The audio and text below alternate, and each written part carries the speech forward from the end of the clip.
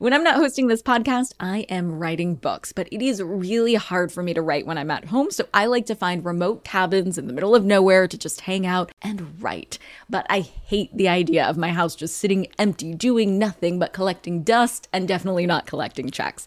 And that's why I'm an Airbnb host. It's one of my all-time favorite side hustles. Other popular side hustles are awesome too, don't get me wrong, but they often involve big startup costs. By hosting your space, you're monetizing what you already have access to. It doesn't get easier than that. And if you're new to the side hustle game and you're anxious about getting started, don't worry, because you're not in this alone. Airbnb makes it super easy to host. I mean, if I could do it, you could do it. And your home might be worth a lot more than you think. Find out how much at airbnb.com/host. Hey guys, are you ready for some money rehab? Wall Street has been completely upended by an unlikely player, GameStop. And should I have a 401k? Because then You don't do it? No, I know. You think the whole world revolves around you and your money? Well, it doesn't. Charge for wasting our time. I will take a check like a old school check. You recognize her from anchoring on CNN, CNBC, and Bloomberg. The only financial expert you don't need a dictionary to understand. Nicole Lapin. My dear money rehabbers, I've given you a couple warnings now. I've been telling you that the holiday season is fast approaching with disruptions in the supply chain. It's taking more time to get gifts on your list, or rather, it's taking more money to get the gifts on your list on time. Are you getting tired of me sounding this alarm?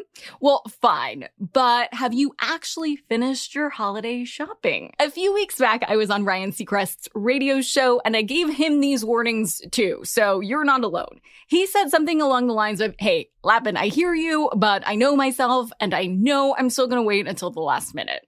Hey, I appreciate the honesty, Rye, and the self-awareness, sir. I know there are holiday procrastinators out there. Are you one of them?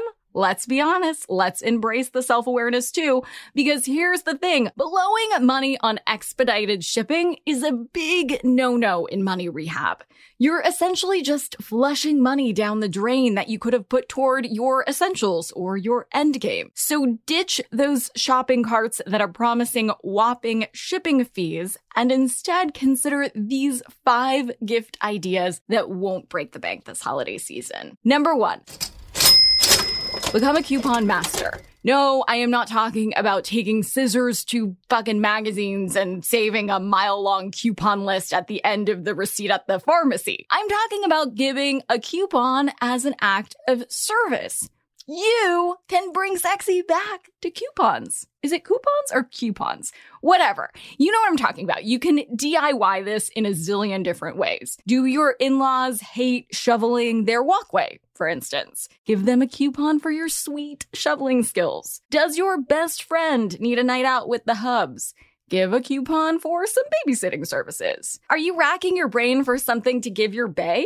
Make a coupon for a little sexy time treat that you guys have been wanting to partake in. You use your imagination. The best part, these coupons do not cost a dime. Number 2, swap, don't shop. Make a plan with your pals to ditch exchanging gifts and instead exchange the stuff collecting dust at home. Here's how it would work. You decide with your friend group what's fair for the swap. Maybe you do a book swap. Maybe you decide on a clothing swap.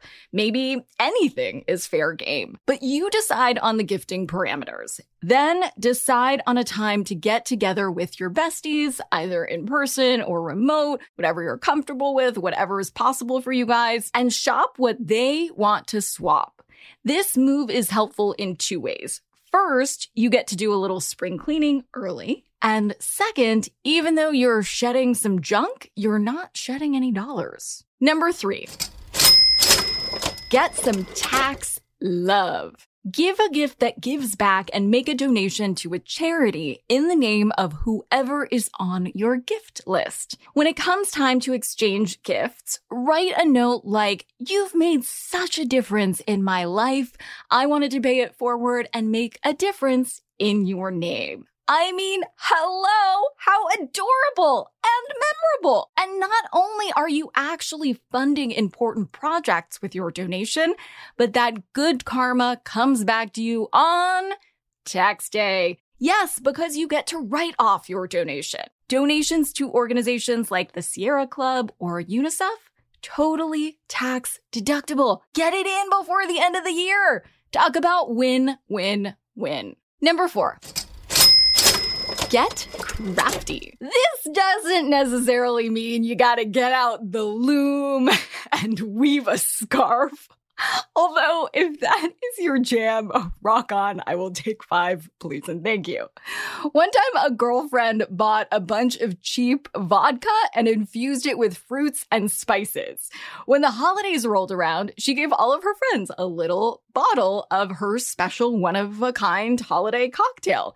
It was such a crowd pleaser, as you can imagine, and cost her next to nothing. If you're a wizard in the kitchen, make a batch of something somewhat shelf-stable like granola or sourdough that you learned how to make during the pandemic, or some CBD something. Even if you're not crafty or a chef extraordinaire, there's a ton of stuff you can make. There are also cheap kits that you can buy to make things like soap, wine stoppers, candles, ornaments, beer, centerpieces, spice mixes, coasters, and so on and so on. Plus, if you decide to go crafty, you can buy the ingredients in bulk for a lower price tag and give everyone on your list the same gift. If you're giving a handmade gift, no one's going to give you grief for gift repeating. Number 5, bundle up for the holidays. Another holiday hack is to package together small treats that don't cost too much and make them into a beautiful gift bundle. I think the best gifts are the ones that feel intentional.